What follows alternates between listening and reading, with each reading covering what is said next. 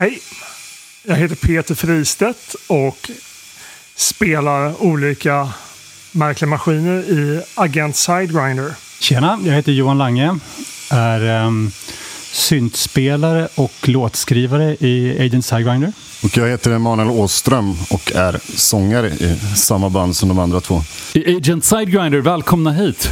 Tack så mycket. Det är någon på min innergård som håller på att såga sönder stålrör. Under vanliga omständigheter skulle det här vara ett irriterande ljud, men nu när man har oljudsmakare som är här så känns det fint på något vis. Men jag vet att ni repade bredvid en smed i Bromma länge. Vi gör det fortfarande. Ni gör det fortfarande. Fast området har förändrats, så nu är det inga smeder kvar. Nu är det bara lyxköksförsäljare. Alltså den här killens gig börjar bli lite irriterande. Jag ska stänga balkongdörren. Ja, men det stämmer. Det var ju en smed där i lokalen nedanför oss. Som också hjälpte oss att ta fram lite percussion-grejer och slagverk och sånt där. Så vi gick ner och lånade instrument av honom, kan man säga. Jag trodde länge att ni kom från Bromma, att ni var uppväxta där. Men ni bara pratade om Bromma hela tiden. Konstigt. Mycket verkligt, men ja. Det är sant. Det är också roligt när man är utomlands och väldigt många frågar saker om Bromma. Hur är musikscenen i Bromma och sådana saker? Men det är nära en flygplats. Ja, varför vi har blivit ett Bromma-band, det är väl just för att vi har haft vår replokal där, vår studio där. Vi har det. Ja, vi har det. Vi har haft den där hela tiden, samma lokal, genom alla år. Jag tycker du har pratat så mycket om Agent Sidewinder som ett Bromma-band att Bromma nästan fått lite av en höjd popkulturell kredd på grund av er. Om någon säger Bromma till mig tänker jag direkt på Agent Sidewinder. Det är bra på något sätt. Sen tycker jag Bromma, det låter ju hårdare än vad det är på något sätt. Särskilt för någon som utlänning liksom, som bara hör ordet Bromma. Det låter ju väldigt hårt och industriellt. Liksom. Jag bor ju i Bromma sen 22 år tillbaka. Så att, jag vet inte hur länge man ska bo där. För att det räknas som Bromma. Men det var inte där som du och Johan träffades? Nej. Jo, visst var det. Det var i lokalen. Det var samma, ja, vi har inte kommit längre. Ja, jag höll ju på drev ett skivbolag och en liten inspelningsstudio för jättelänge sedan. Nu snackar vi 2002 kanske. Var det Lobotom? Ja, precis. Och sen så var det ett krautband som hette Thomas, som jag hade fått upp ögonen på att jag skulle vilja spela in. Och då var Johan med där. Och, vad hette bandet, så? Thomas? Ja. Ni gav ju annars ut det, kanske känd ju relativt, men det mest kända svenska krautbandet, Audionoms ledare Johan Hinders, var väl inblandad i Lobotom. Ja, Apparail släppte vi. Apparail. Det var bra grejer faktiskt, tycker jag. Men det var väldigt spretig tid, så allting fanns och jag tror det var en del av mitt eget sökande efter vad man vill hitta liksom någon form och då träffade jag Johan i han var där och spelade med ett band. Och du skulle väl också prodda den EP:n? Precis, ja. Och så det var så här. Jag var ju med i ett annat band då också. Och också så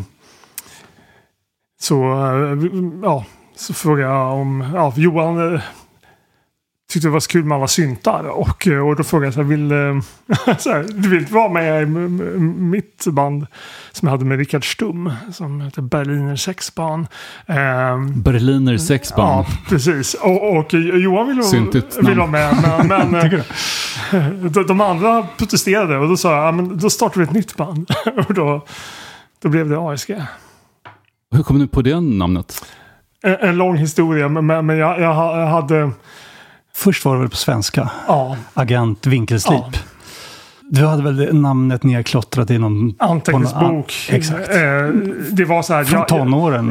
Jag hade en idé att jag ville göra en festival där det skulle vara 3 band. Det skulle vara Berliner Sexbahn, Agent Vinkelslip och TV Tunnelbana. Och sen blev det som ett grej att jag skulle göra musik till alla de här namnen. Och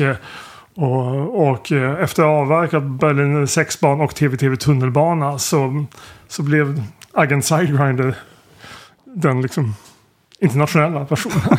Vinkelslipen är ju på många sätt det ultimata industrirocksinstrumentet. Det ser också väldigt bra ut för det flyger gnistor när man spelar på vinkelslip. Jag är uppväxt i Linköping, där hade vi ett industriband som spelade jättemycket vinkelslip. De tryckte t-shirtar med en bild av en vinkelslip till och med. Och de hette "Der Heilbutt und die manisch depressive Weise Jugend in der kalte Fabrik". Alltså Hälleflundran och den manodepressiva vita ungdomen i den kalla fabriken. De var väldigt ansedda i Linköping på underground-scenen. Ungefär lika bra namn som vårt då. lika lätt att komma ihåg i alla fall. Jag hörde er första gången 2007. Och då var det du, Peter, plus 4 andra. Eller 3 andra. Men Johan var inte med då, för du bodde i USA. Ja, det kan nog stämma. Jag var med i början. Jag var med och startade bandet. Och sen var jag med på första skivan. Men sen jobbade jag utomlands i nästan 2 år. Och då hoppade 3 andra in i bandet. Eller snarare, vår sångare, dåvarande sångare var ju med. Men 2 andra killar var med och spelade istället för mig då. Bandet var ju aktivt liksom, även liksom innan. Vi hade ju varit ganska bra gig innan du åkte. Vi hade ju... Ja, det började hända grejer. Och då blev vi tvungna att så här... Nu, hur löser vi det här? Och då kom Henrik Sundbring som spelade in den första plattan och så. Med i bandet som keyboardist. Och sen kom en basist med. Stålhandske. Men jag minns så väl en spelning på Broder Tuck. Just det. 2008 som jag såg. Då hade jag tror jag var första gången jag såg er live. Och det var, jag har ju sett massa industriband, men det var så vansinnigt tungt och hamrande. Plus att ni hade 2 elbaser, tror jag. Eller en i alla fall. Det var väldigt, väldigt, väldigt köttigt. Och er dåvarande sångare Kristoffer Grip, han svettade så mycket att det var som en pöl runt omkring honom på scenen där han låg och kved. Ja, så slutade ju nästan alla spelningar på den tiden. Det var ganska mäktigt. Liksom, vi hade hittat på något sätt vårt eget uttryckssätt. Just att vi kunde spela på ganska små ställen som Broder Tuck. För vi hade ju med oss jättemånga förstärkare. Så vi var inte beroende av ett ställe hade något bra PA. Så vi bara kunde dra på allting på väldigt hög volym. Och just det här med att vi hade så många förstärkare. Det hände någonting i rummet. Ibland kunde det vara så liksom, starka volymer. Att jag kommer ihåg en gång vi spelade på Marie Laveau. Så nästan kräktes jag. Det blev en frekvens. Det finns en känd frekvens som kan framkalla en kräkkänsla. Och det var på outrot på Voice of Your Noise. Och det var liksom väldigt extremt. Även mina... Just den låten, Voice of Your Noise på Broder Tuck var det första YouTube-klipp som jag la upp, tror jag. Jag filmade det på Broder Tuck och la det på YouTube. Och volymen var så hög att det nästan spricker i YouTube-klippet. Ja, men det var extremt. Men vilka idéer hade ni från början? Vad var det ni ville göra? Vilka band var ni liksom mest inne på? Jag tror så här, liksom, var jag kom ifrån då, dels var jag var ganska trött på syntscenen. Jag var trött på att det var så många band som var odisciplinerade och tramsiga med sina backtracks och sånt. Och jag hade varit nere i Berlin och lärt känna Beate Bartel och medlemmar i Neubauten och intresserade mig jättemycket för Throbbing Gristle. Och jag började få liksom så här... Jag gick liksom verkligen på djupet och tog in vad som krävs för att göra något äkta och så. Och i den vändan då träffade jag Johan då. Och då blev det Johan som är en otroligt skicklig instrumentalist, så blev det ju en mix där som blev väldigt, tycker jag, intressant. Men lite var det väl lite av en motreaktion mot liksom hur live-scenen såg ut och hela liksom syntscenen och liksom elektronisk musik, se det live runt 2005 var ofta inte särskilt kul. Nej. Det var ofta någon snubbe med laptop och sådär. Så då baxade vi in 5 förstärkare. Just laptops har aldrig sett så coolt ut på scen. Nej. Det gäller även för Kraftwerk. Det finns väl någon klipp där de faktiskt ser att Florian Schneider bara håller på att surfa på nätet. Varje gång någon... Det var ju så mycket laptops då. Det var ju laptop-techno. Ja, jag vet. Varje gång jag såg en laptop tänkte jag, nu Facebookar de. Så kände väl vi också. Ja. Så vi ville ju gå tillbaka till liksom musikens innersta kärna liksom. Så det var lite en kombination av ett musikaliskt uttryck men också någon slags frustration tror jag som vi ville få ut. Mörkret var mycket mörkt och ensam och rädd var jag. Tycker ingen om mig. Ingen tycker om mig. Det här är Lassie med Einbusk Singers. Kom hon som ett ljus ur mörkret. Hon slickade min kind och sa: hos mig är du trygg och varm. Jag ska värma ditt hjärta. Jag tycker om dig. Och i hennes ögon tindrade kärleken. Jag mötte Lassie, och jag såg att godhet fanns. Hoppets stjärna lyste klart runt hennes luna stans. Jag mötte Lassie. Jag har egentligen aldrig riktigt hört den här låten på riktigt förrän bara för ett par veckor sedan. Jag har något så här svagt minne av den från när jag var kid. Men vi lyssnade på den i bilen när jag hade varit i min farsas sommarhus uppe i Norberg, jag och några kompisar. Det slog mig hur otroligt mörk den här låten är i all sin trallighet. Den är liksom en ångestbomb förklädd som någon sorts saga om ett barn som träffar en hund. Och jag kände liksom när jag hörde den att jag tycker det finns någon parallell till liksom hela den gotiska världen som vi rör oss i. Att även om det liksom någonstans är mörker som är budskapet så är det liksom, det är någonting med, det är svårt att motstå en bra melodi ändå. Lite som Strip Down till exempel får det senaste skiva som sticker ut lite i det avseendet. Den är svängig och på ytan kanske ganska lättsmält egentligen, men det är lite, den här Lassie är lite så. Lite som Tom Waits någon gång sa det här om liksom beautiful melodies that tell terrible stories. Det är lite den känslan. Du pussar mina ledsna tårar med din mjuka nos. Jag mötte Lassie har ju blivit ett begrepp. Det var så låten först hamnade på bilstereon överhuvudtaget. För att min kompis berättade att hon hade träffat någon B-kändis och körde just träffa Lassie-grejen. Så började vi diskutera, vad kommer uttrycket ifrån? Kommer det från låten eller tvärtom? Jag googlade, tydligen kommer det från Expressen. De hade någon journalist i början av 90-talet som skulle göra en spalt om dåliga kändismeriter. Och någon berättade att den personen hade en släkting vars hund hade parat sig med Lassie. Och då tyckte den här Expressen-journalisten att wow, vilken fantastiskt kass historia. Vi gör en spalt som läsarna får skriva in till. Och då döpte de spalten just till Jag mötte Lassie för att det var kanske 91 när det här var en stor hit. Och så uppstod begreppet Jag mötte Lassie. Men låten kom först. Låten kom först? Ja, hoppas jag. Ja, just det. Jag tänker också på min pappa när jag hör den här. När han jobbade i Handelsbanken i 40 år. När han blev avtackad så uppträdde Einbusk Singers. Och han är ju gotlänning precis som dem. Så de ändrade texten till Jag mötte Bosse. Är det sant?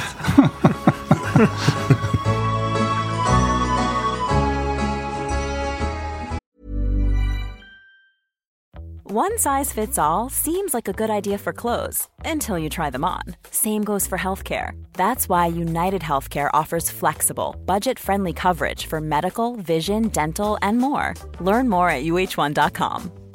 Hiring for your small business? If you're not looking for professionals on LinkedIn, you're looking in the wrong place. That's like looking for your car keys in a fish tank. LinkedIn helps you hire professionals you can't find anywhere else, even those who aren't actively searching for a new job but might be open to the perfect role. In a given month, over 70% of LinkedIn users don't even visit other leading job sites. So start looking in the right place. With LinkedIn, you can hire professionals like a professional. Post your free job on linkedin.com/people today.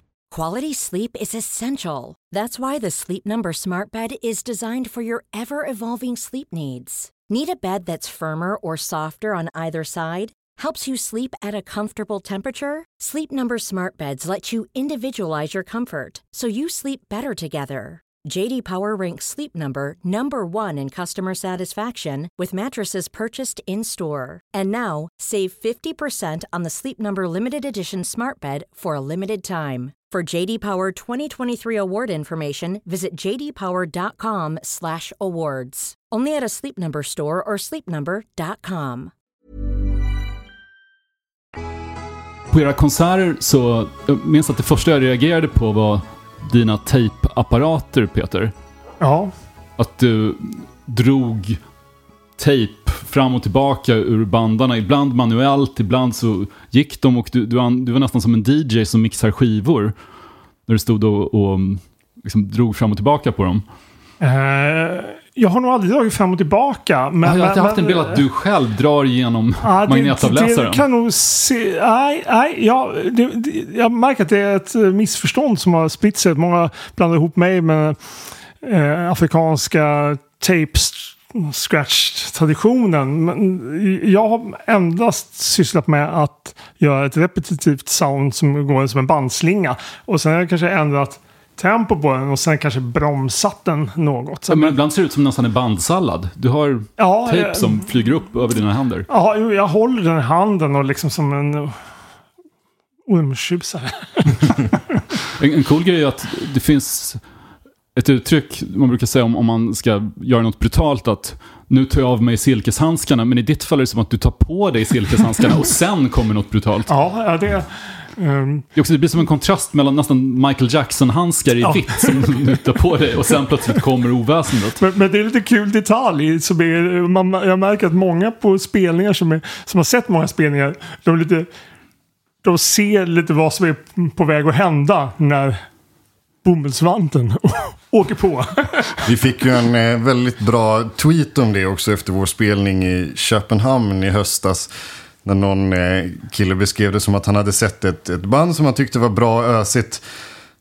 And then this, jag tror till och med han sa, the old dude on the left of the stage brings out a tape recorder and starts molesting it with latex gloves. Ja, det är fint. Ja, det är vackert. Men ni har oerhört mycket utrustning. Ni kanske hade ännu mer förr. Det var mer för. Ja, det var det. Ja, nu har vi slimmat ner lite så här, men vi tycker ändå att det är viktigt att man kan ha. Ja, nej, men nu har vi liksom hittat en mängd som är hanterbar och även ser bra ut och går att flyga med. Ni var väldigt gulliga att uppträda en gång när jag hade en fest på gamla Debaser vid Slussen. Jag hade gjort en lista över de 100 största rockögonblicken på YouTube för Dagens Nyheter, och etta där var The Cramps, deras konsert på Napa State Mental Hospital, ett mentalsjukhus 1978. Och i det här klippet så kör de en gammal rockabilly-låt av Jack Scott som heter The Way I Walk, som ni gjorde en cover på. Just det. Och då minns jag i alla fall när ni kom dit för att soundchecka, så jag hade förväntat mig några väskor eller någonting, och ni kom dit, men det kördes fram en lastbil. En ganska stor lastbil med alla prylar. Ja, så gjorde vi jämt. Ja. Oavsett vilken lokal eller spelning det gällde. Och vi kunde inte flyga heller. Vi satt ju och åkte med den där jävla lastbilen ner till Europa, Schweiz och Tyskland och sådär. Så att först på senare år vi har faktiskt kunnat flyga. Men att konka så mycket grejer gör det att det blir nästan som ett sätt att koncentrera sig också. Att det känns som om det här är på riktigt. Det här kommer bli stenhårt, för vi är slut redan innan vi har börjat soundchecka. Jo, lite så har det nog varit. Ja, det kan ju stämma. Det känns på riktigt. Ja. Men det är viktigt att det blir en fysisk upplevelse på något sätt. Just för att komma bort från liksom den laptop-grejen. Att vi släpar ändå den där stora stålfjädern som vi har och hänger upp i taket liksom, och som ändå gör spelningarna till någonting fysiskt, inte bara för publiken att titta på, utan jag tror också för oss på scen att det finns saker att interagera med liksom. Det är något meditativt att vi har alltid gjort allt är väldigt så här allt är väldigt planerat och liksom, vi har en väldigt tydlig så här, hur allt ska stå och alla vet sin roll i bandet och så har det alltid varit. Så det var ganska häftigt att det har gått så. Det har liksom kommit som ett lämmeltåg. Allt staplas upp fort och effektivt. Den här stålfjädern är ju visuellt otroligt stilig, som du, Emanuel, slår på, tror jag. Eller främst Johan. Johan slår mest på den. Jag går fram och härjar på den lite grann ibland när jag får feeling. När du får feeling, precis. Och den låter skränig. Det är ju inte en sån här baspulsfjäder som Einstürzen och Neubauten brukar spela på, utan... Ja, den är inte så klångig. Men ni gnider också en metallpinne mot den, så att det... Precis. Ja, det blir mer ett oväsen.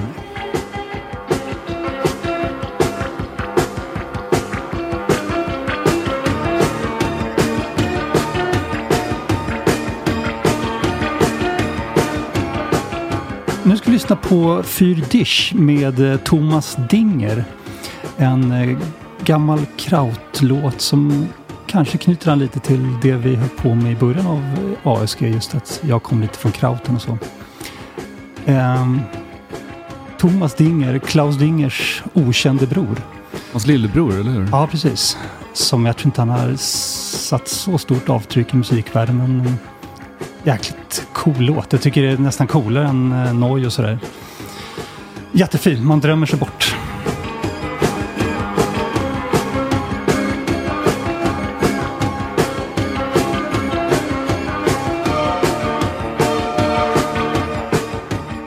Du känner till den här filmen också om Klaus Dinger. The Heart is a Drum. Precis, av Jakob Frisén. Det är en gammal kompis till mig. Alltså, inte Klaus Dinger, men Jakob Frisén. Vidunderlig film. Jättefin. Vansinnigt vacker och sorglig.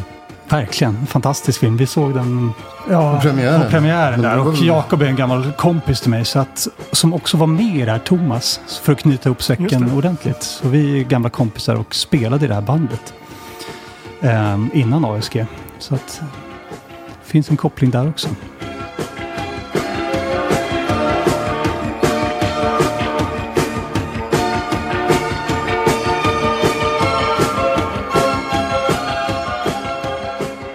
Thomas Dinger, eller var bandet Thomas döpt efter Thomas Dinger? Nej, det var det inte. Jag tror inte jag kände till Thomas Dinger på den tiden. Det är verkligen överkursen av krautologi. Precis. Att ta koll på Klaus Dingers lillebror. Som han var med i Noj, fast ganska sent.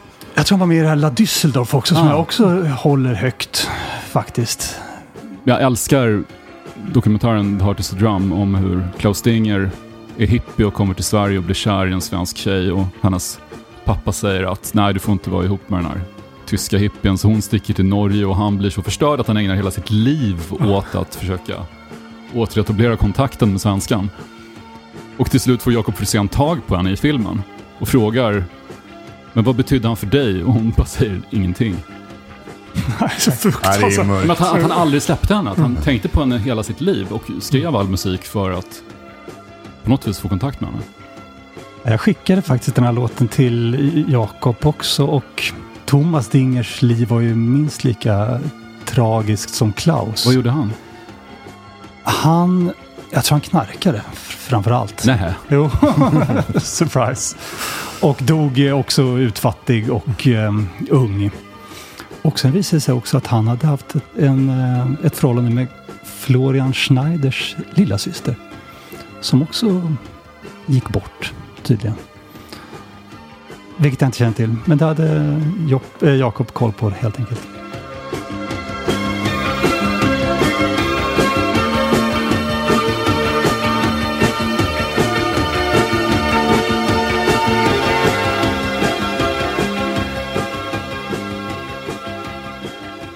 När ni var inblandade i skivbolaget Lobotom, så jag tänkte först att det vore logiskt om Agent Sidegrinder gavs ut där också. Men istället så gav ni ut ert debutalbum på en ännu mer obskyr holländsk etikett på vinyl i 500x. Och då var ni ändå hyfsat omtalade i Sverige, men det kändes som ett väldigt typiskt indie-grepp att vi är ganska omtalade, men ni ska inte få höra vår musik riktigt. Jag tror så här, det var ingen tanke att det skulle vara så liksom ett medvetet smalt eller något sånt. Alltså Lobotom kändes ju som Sony jämfört med det här utländska bolaget. Det var väl så här att jag kände väl liksom någonstans jag var ganska, om jag tar klarspråk, så var jag ganska trött på att ha liksom, det var ganska jobbigt att driva en label för att förvänta sig att man skulle säga. Ja, men jag hade började tappa liksom entusiasmen, och när ASG kom så blev det liksom lite så här, det blev något nytt äventyr då, och men mycket tack vare Lobotom. Vi gav ut ett band som heter Bondage Fairies, som är han som drev den här minimala labeln som du just nämnde, Enfant Terrible i Nederländerna. Han bokade dem för en spelning på ett ställe som heter Hex i Amsterdam, och jag lärde känna honom, och då berättade jag vad förbifarten om ASG, och då ville han, men kan du komma ner och spela? Och så, som på en film efter spelningen, så bara, hey guys, you're gonna be stars. precis, så var det. Och sen började allt för just i Holland, så det vi höll på med, det hade aldrig liksom upphört i Holland och Belgien och så. Det var en stor scen med cold wave och minimal wave och allt vad alla subgenrerna heter inom det här, som i Sverige definieras som synt eller got, men hela den vågen, det var en väldigt stor rörelse i Belgien och Holland, så att vi fick en så bra start där, och sen skar det sig, för även om det kanske var smart drag i början att släppa bara 500x, han vägrade ju sen att trycka upp fler, så han vill ju inte. Coolt. Ja, det tyckte inte vi, för vi alla frågade. Men du är ju superstjärnor och lite så sellout. Han höll ändå fast vid idealen. Ja, verkligen. Det har han gjort sedan dess också, så vi var tvungna att lämna honom, för vi ville ju ändå få ut musiken liksom. Efter ett tag. Vad kostar den skivan nu på Discogs? Jag vet inte vad första upplagan kostar, men de kan nog vara ett par hundra, tror jag. Det gjordes lite nytryck och lite USA. Ja, han släppte ändå liksom. Men första upplagan vet jag inte. Men sen var det väl så här att det skar sig, det verkliga liksom clashen kom väl av att vi jobbade med ett kommersiellt bokningsbolag som sa att vi har världsrättigheterna för Agent Sideground att sätta konserter, och mycket var väl där att det är så här, om jag bestämmer om ni ska spela i ett ockuperat hus i Utrecht, det ska ingen annan göra, och vill ni ha det så, tack och hej. Just det. Så var det. Fick ni spela i ett ockuperat hus i Utrecht? Det fick vi säkert. Det har vi gjort massa gånger sen dess också. Sånt går via bokningsbolag också fortfarande. The Commandments of I, Sophia Khan. Nu ska vi få på 10 Commandments med specials, och det är Sophia Khan som sjunger på den låten. Thou shall not listen to Prince Buster or any other man offering kindly advice in matters of my own conduct. You may call me a feminazi or a femoid, and then see if I give a stinking shit.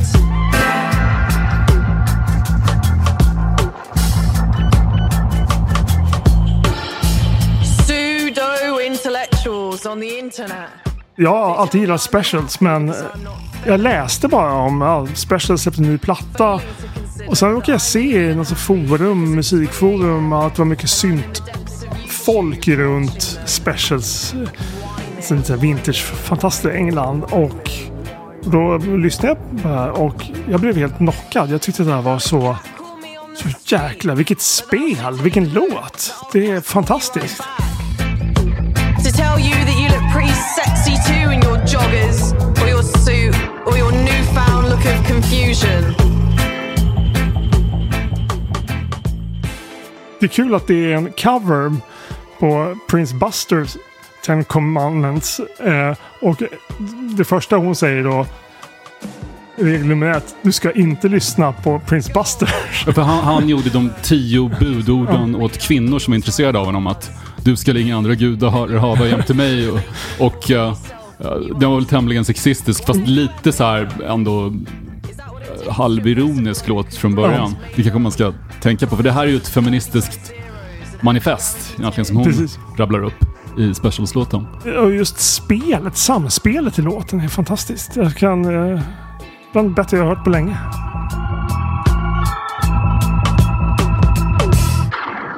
Thou shall not tell a girl she deserved it because her skirt was too short.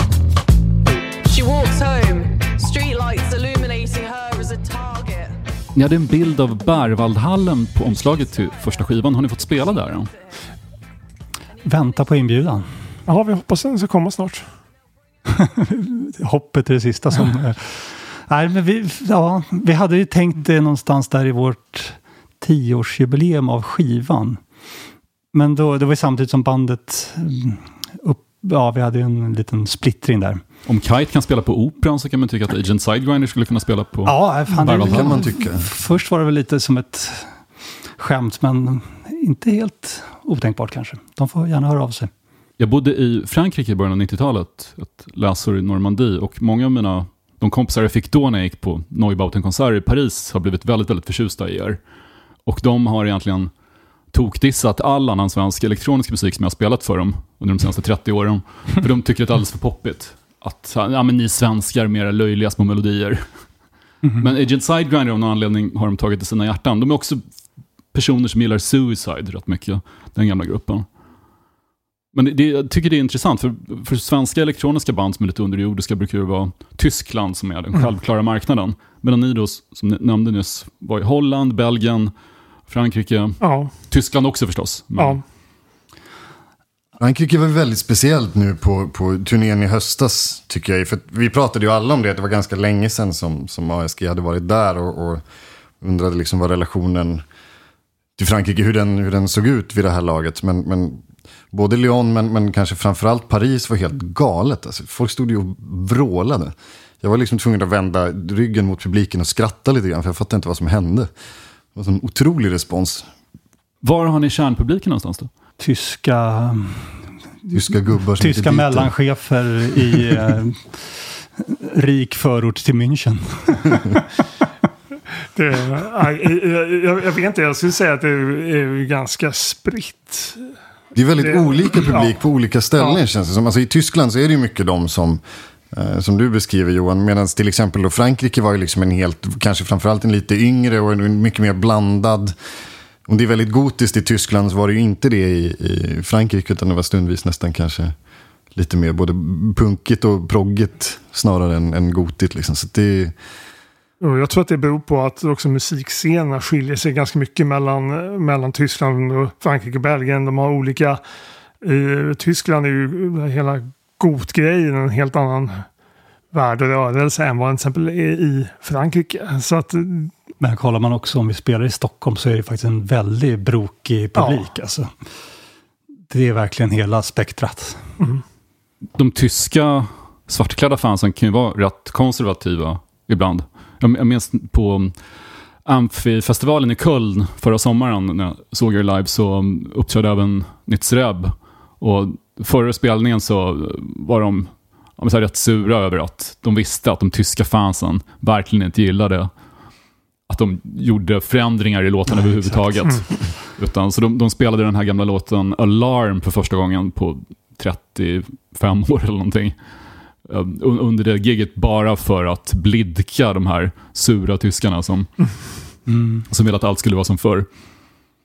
Ja, just det. Nu har inte vi hållit på riktigt så länge, så att vi känns ju fortfarande som ett nytt, ungt, hungrigt band i många kretsar. Liksom, trots att vi hållit på 15 år nästan. Ja, vi har ju, det är så fint med de här, att i Sverige är ju inte så många liksom som åldras med sin subkultur, om man kanske är god eller något sånt, som det kanske är då i Holland. Det finns sådana som tycker att Joy Division var en grej som, det var några år det band hette Joy Division, men det var liksom bara, det var inte början av deras god karriär som liksom att vara god. Då har man hållit på rätt länge. Ja. I Sverige kanske synt, när man säger synt så ses det som en ganska föråldrad genre, men jag måste säga att det finns ju en väldigt vital, levande scen med betydligt yngre band än oss nere liksom i både i USA och nere i Europa liksom. Framförallt kanske gotband och så här darkwave och coldwave. Massa unga coola band. Mycket tjejer och sådär också. Så att det är mer på festivalerna som jag tycker att där är det ganska ålderstigen publik. Men själva musiken i sig tycker jag känns ganska vital.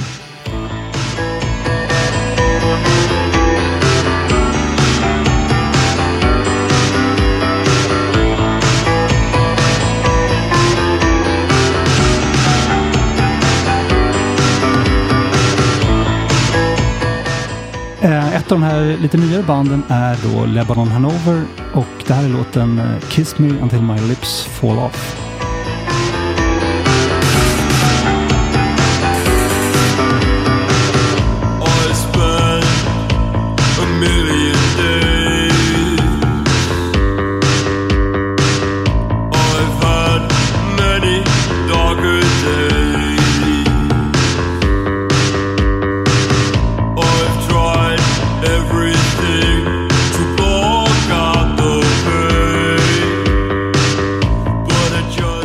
Det är en duo, jag tror killen är från England och tjejen är från Schweiz, om jag inte minns fel.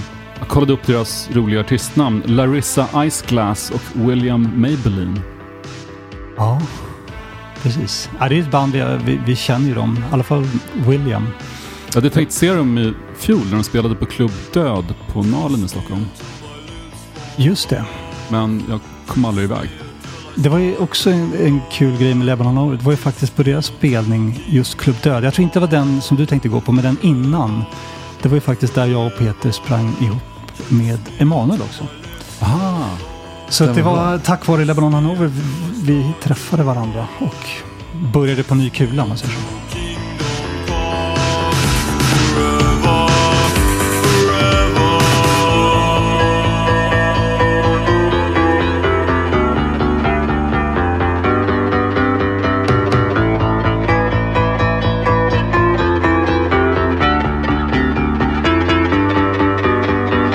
Vad hade hänt då med Agent Sidegrinder? Christopher Grieper, förra sångare, hoppade av.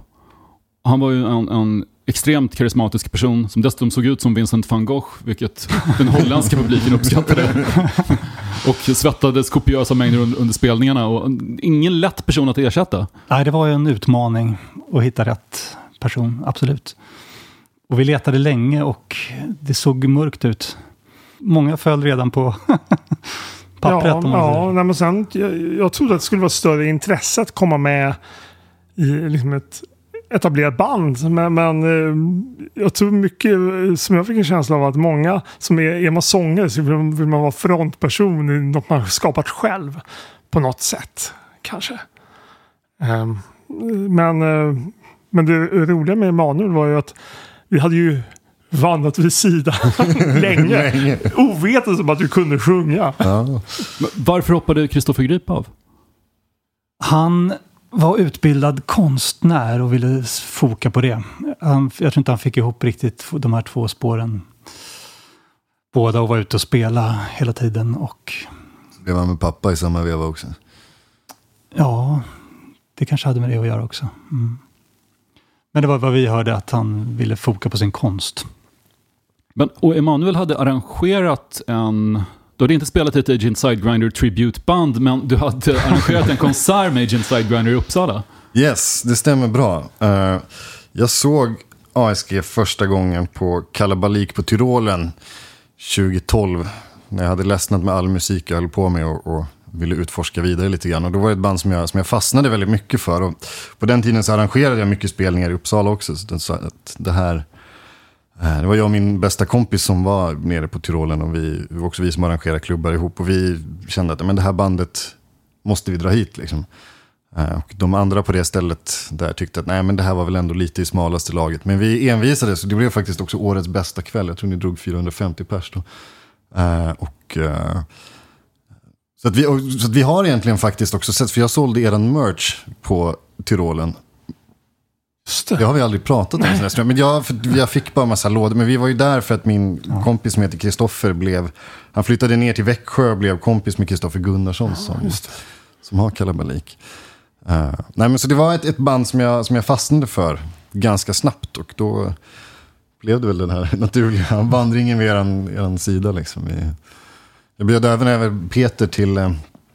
när Peter är ute på sina upptäcktsfärder i svenska Rorområdet i Bergslagen, så såg jag på Instagram att han var i Norberg, så då bjöd jag över honom på kaffe, men då hade de stuckit redan. Ja, men och det var ju mitt under jakten att jag var så nära. Så här, om man hade vetat då liksom att det här smset är lösningen.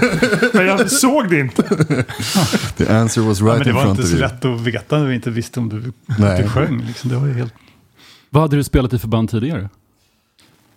En hel massa sörja. Inget jag förväntar mig att någon ska ha hört. Men jag har alltid jag har rört mig i ganska många stilar, måste jag ändå säga. Men jag kommer ju från någon sorts liksom, gitarrrockig bakgrund egentligen. Så att jag är ju verkligen ingen syntare. Utan det var snarare någonstans runt 2012 så la mitt dåvarande band ner. Och då kände jag att jag var så otroligt liksom, trött. Vad hette det bandet? Det bandet hette Little King.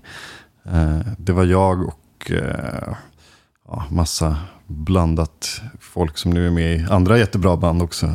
Och det var ett kul band. Vi höll på i 2 år och giggade ganska mycket. Men vi kände att ingen kanske var helt engagerad i det. Jag tror mycket handlar om att jag hade liksom ledsnat lite på gitarrvärlden och behövde utforska något annat liksom. Och där kom Tyrolen och då kom ASG, och sen så började jag försöka labba med lite syntar ihop med några andra polare under en lång period. Den skivan jobbas det väl fortfarande på, men gud vet när den kommer ut. Vi såg ju också ett YouTube-klipp som vi fastnade för när du körde The Who. Ja. The Kids Are Alright. The Kids Are Alright. Det var då Peter nickade instämmande. Ja, men jag var under många år parallellt med liksom alla andra band som jag höll på med, så var jag med i ett 60-tals coverband med 2 äldre herrar som själva var liksom aktiva som musiker i början på 60-talet och sen fick för sig att göra någon reunion för typ 10-15 år sedan. Och då, en av dem var min historielärare, så han frågade om jag kunde tänka mig att ställa upp och sjunga, och jag tyckte så bra om honom som lärare, så jag sa, men det är klart jag är med på det. Men där såg vi hur bra du tog in publiken. Ja. Liksom så jävla bra frontperson. Liksom. Och även om man hittar någon som kan sjunga bra, det är ju långt till att bli en bra frontman.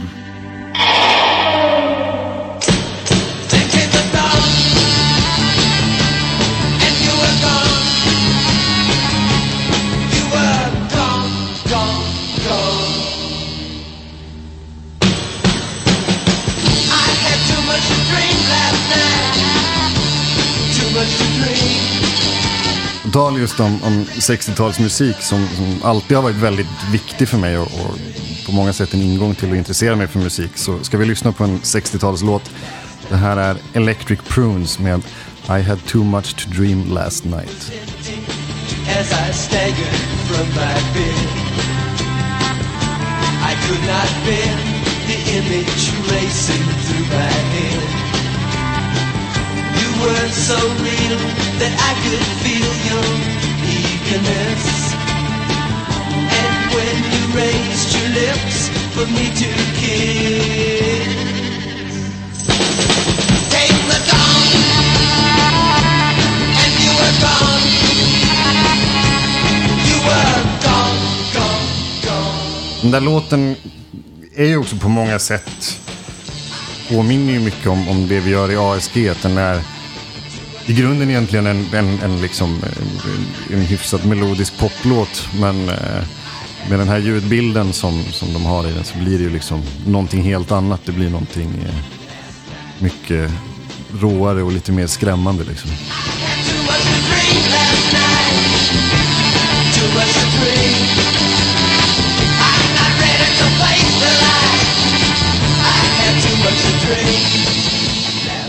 Så Johan och Peter, ni kollade upp Emanuels YouTube-klipp där han sjöng The Who. Ja.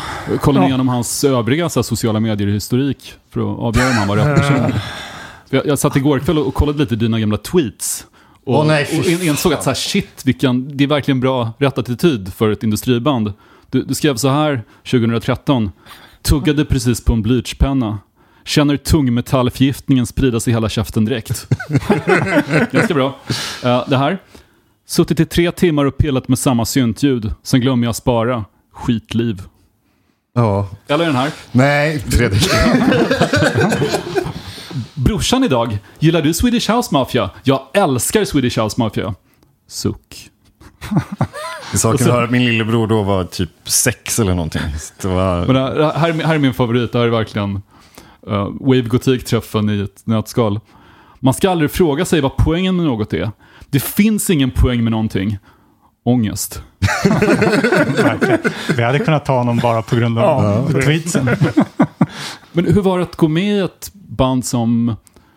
För det skiljer nästan 10 år mellan er, eller hur? Ja, det är... Något sånt. Ja, alltså nu nämnde jag ju nyss att jag spelade med några snart 70-åriga 60-talsgubbar också. Så de här kändes som... Det kändes ungt och fräscht. Tackar. Nej, men jag vet inte. Åldershoppet tror jag inte i sig spelar speciellt mycket roll. Sen är det klart att vi har ju, i och med de 10 åren som skiljer oss åt, så har vi ju olika liksom, musikaliska bakgrunder, även lyssningsmässigt. Jag har ju liksom ingen naturlig koppling till synt från början. Det var ju helt total ute när jag gick i högstadiet. Du hade med 60-tal, jag petade mer 40-tal. Nej, men jag växte väl snarare upp med någon sorts så här, liksom, gitarr, indie. Jag bodde i England på mitten av 90-talet när jag var 8-9 och, liksom, och upptäckte Oasis och Blur och hela den grejen. Så att jag har ju, det är ju liksom mer min någon sorts utgångspunkt. Och det är klart att sådana skillnader spelar väl in. Alltså mycket av det jag har från syntvärlden, det har ju jag lärt mig i efterhand och i högre ålder än vad jag skulle erkänna för många av våra fans. I alla fall vissa band.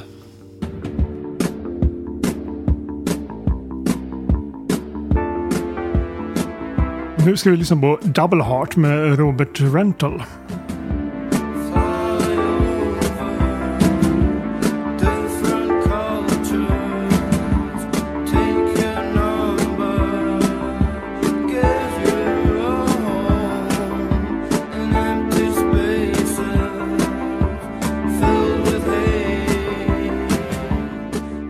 Vem är det? Han mest känd för att han gjorde en skiva med Thomas Lear som Robin Gristel gav ut på sitt eget skivbolag som heter The Bridge. Och han släppte en vinylskiva på Mute Records också tidigt. Och på den här låten vi ska höra så spelar faktiskt Robert Girl trummor. Robert Girl från Duff alltså? Ja, han spelar trummor där.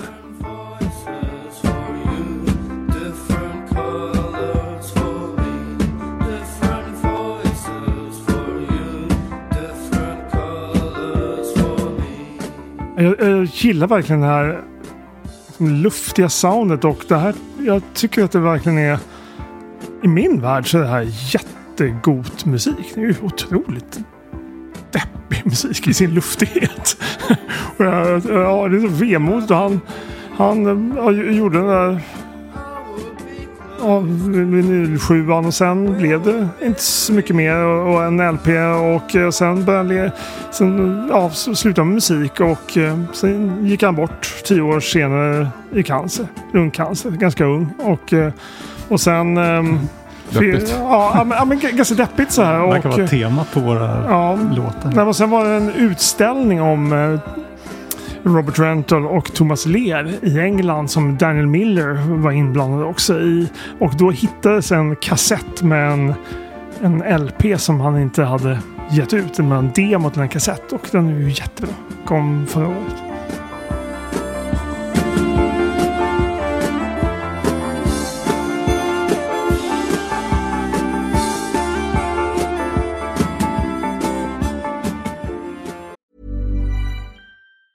There's never been a faster or easier way to start your weight loss journey than with PlushCare. PlushCare accepts most insurance plans and gives you online access to board-certified physicians who can prescribe FDA-approved weight loss medications like Wegovy and Zepbound for those who qualify. Take charge of your health and speak with a board-certified physician about a weight loss plan that's right for you. Get started today at plushcare.com/weight-loss. That's plushcare.com/weight-loss. plushcare.com/weight-loss. A lot can happen in the next 3 years. Like a chatbot may be your new best friend. But what won't change? Needing health insurance. United Healthcare Tri-Term Medical Plans are available for these changing times. Underwritten by Golden Rule Insurance Company, they offer budget-friendly, flexible coverage for people who are in between jobs or missed open enrollment. The plans last nearly 3 years in some states, with access to a nationwide network of doctors and hospitals. So for whatever tomorrow brings, United Healthcare Tri-Term Medical Plans may be for you. Learn more at uh1.com. I'm Sandra, and I'm just the professional your small business was looking for. But you didn't hire me because you didn't use LinkedIn Jobs. LinkedIn has professionals you can't find anywhere else, including those who aren't actively looking for a new job, but might be open to the perfect role, like me. In a given month, over 70% of LinkedIn users don't visit other leading job sites. So if you're not looking on LinkedIn, you'll miss out on great candidates like Sandra. Start hiring professionals like a professional. Post your free job on linkedin.com/people today. Vad minns du från din första spelning med ASG, Emanuel? Ingenting, om jag ska vara helt ärlig. För det var total jävla blackout. Jag är aldrig speciellt nervös inför uppträda. Det har aldrig skrämt mig. Men jag tror att första gången som vi skulle upp där på Slaktkyrkan, då var det... Ja, du fick ju en rivstart ändå, Alex. Vi hade pratat om att vi skulle göra någon kanske lite så här... smygstarts-gig för närmast sörjande, bara för att ha liksom stått på scen ihop en gång när vi går upp på ett fullsatt Slaktkyrkan. Men det hände aldrig, det här uppvärmningsgigget, så att det var bara direkt på liksom. Men det var ingen blackout under du Nej, spelningen gick väl ändå hyfsat bra. Någon liten gofning sådär, men det hände ju fortfarande. Men du minns inte vad som hände, utan det var så traumatiserande att hjärnan har raderat det.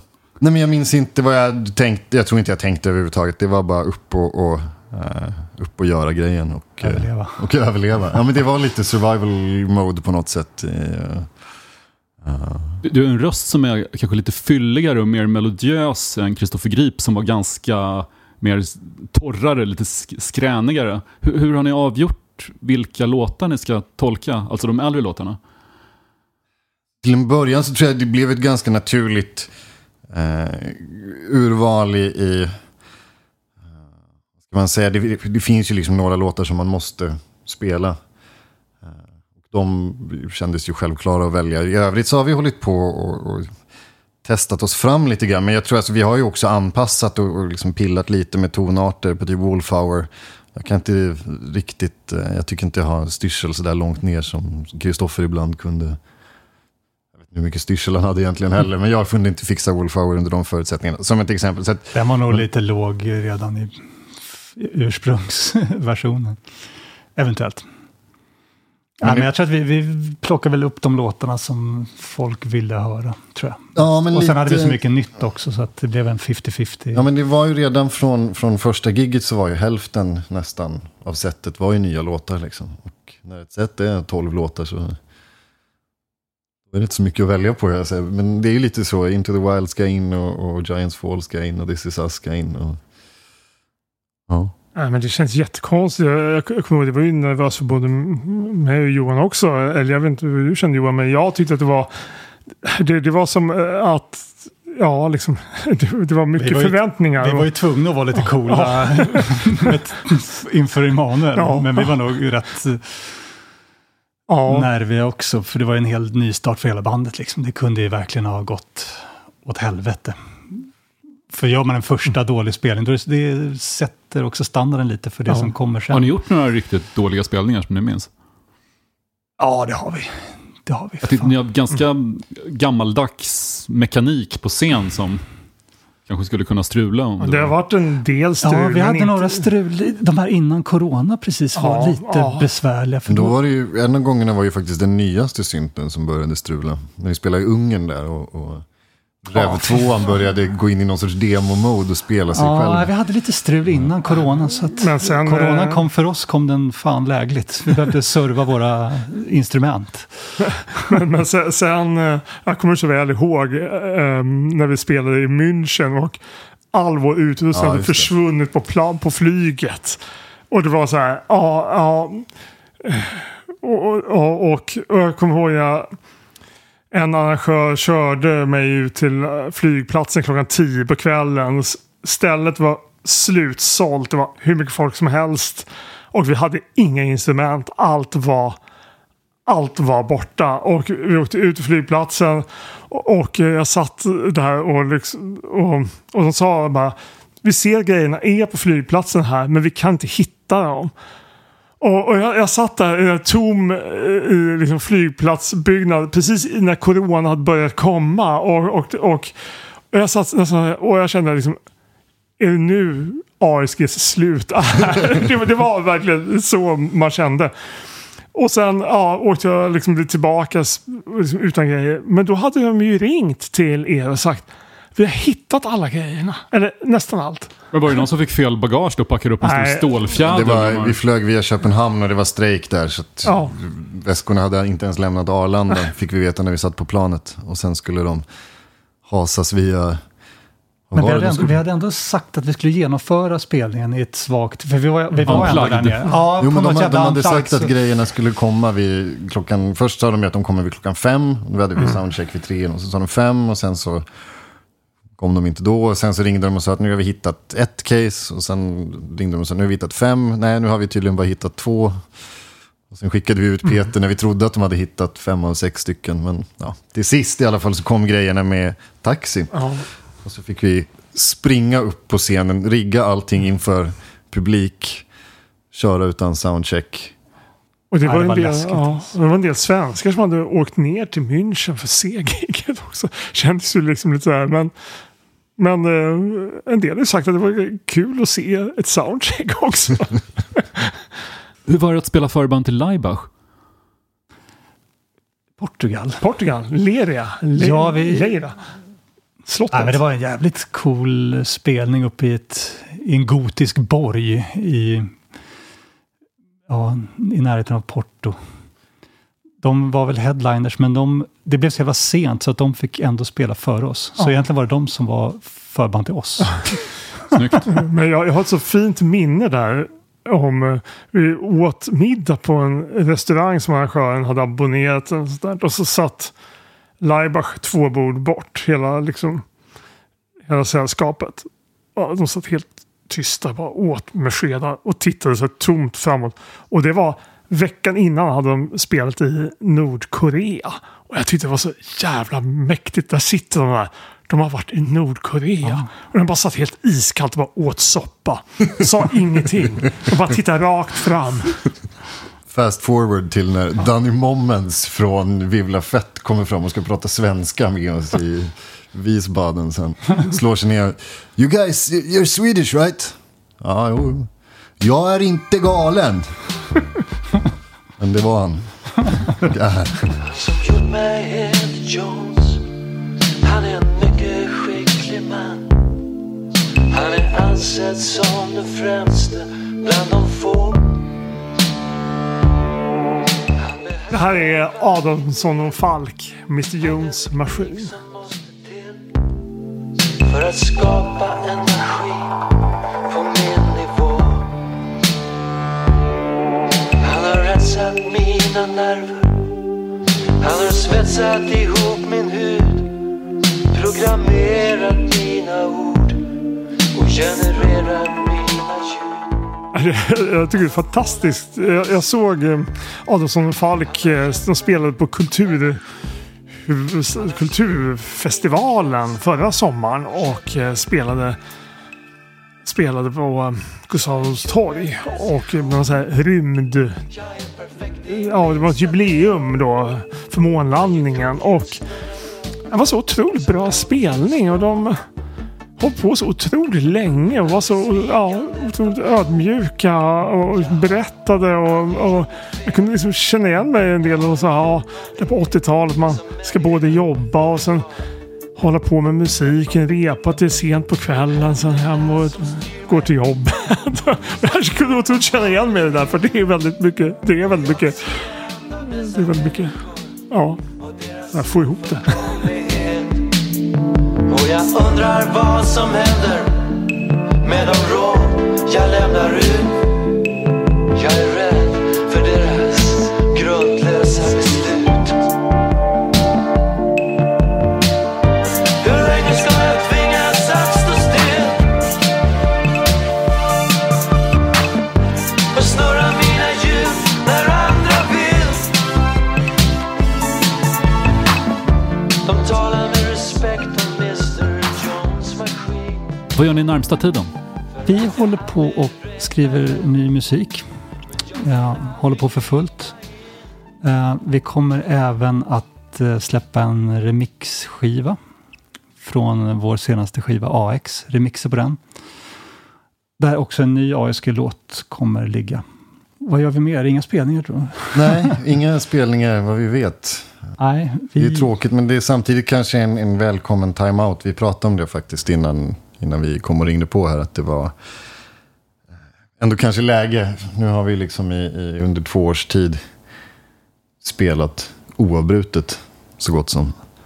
Och sen försökt hinna med våra vanliga jobb mellan varven liksom. Så att, inte för att det finns några fördelar med coronan egentligen, men en paus just var välkommet. Ni spelar förband till Suicide också, hur var det? Det var en stor ära. Ja, mäktigt. Ja, det var jävligt mäktigt. Det var väl det måste ha varit en av deras sista spelningar också, kan jag tänka mig. Ja, det tror jag det var.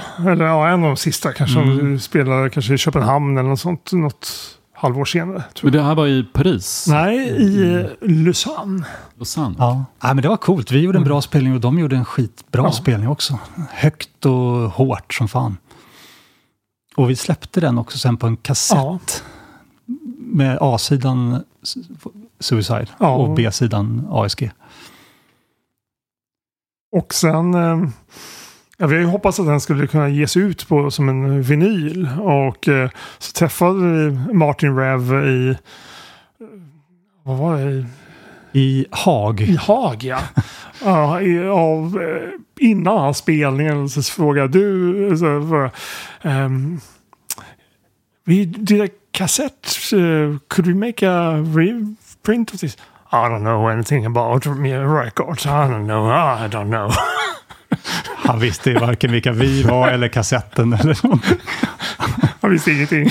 Fast det kan ha hans spelning i Haag var något av det märkligaste man sett. Det går inte ens att beskriva. Han stod själv med en synt och körde Disco Inferno på backtracks. Ja, och liksom bebop-grejer på samplingar med blinkade glasögon. Och folk lämnar ju lokalen. Och stod med armbågarna på klaviatur. Liksom stod på och liksom... Ja. Du var samtidigt sångaren Alan Vega som ansågs vara den excentriska. Inte så mycket Martin Rev. Han var så här den... Jag tror Martin Rev har gått om Alan Vega på senare år. I excentricitet.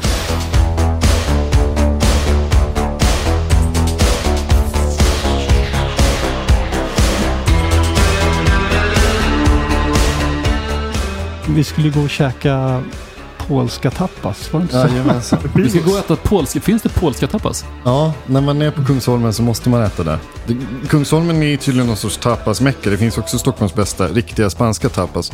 Men det finns också ett ställe som heter Polski Tapas som drivs av en polack och som har egentligen en blandning av alla liksom smårättskök, både tapas och mäse och såklart då också polska specialiteter. Så att det ska vi tyvärr gå och äta nu. Tack för att ni kom hit. Dziękuję som man säger på polska. Dziękuję. Tack.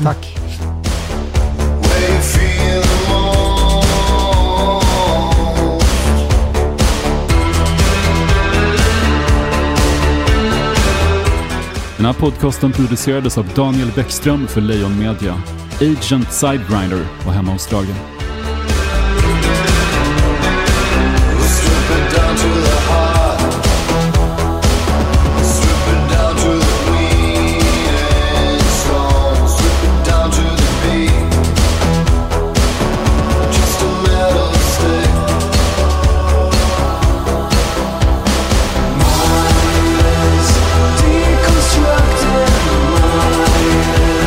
Self-destructing mind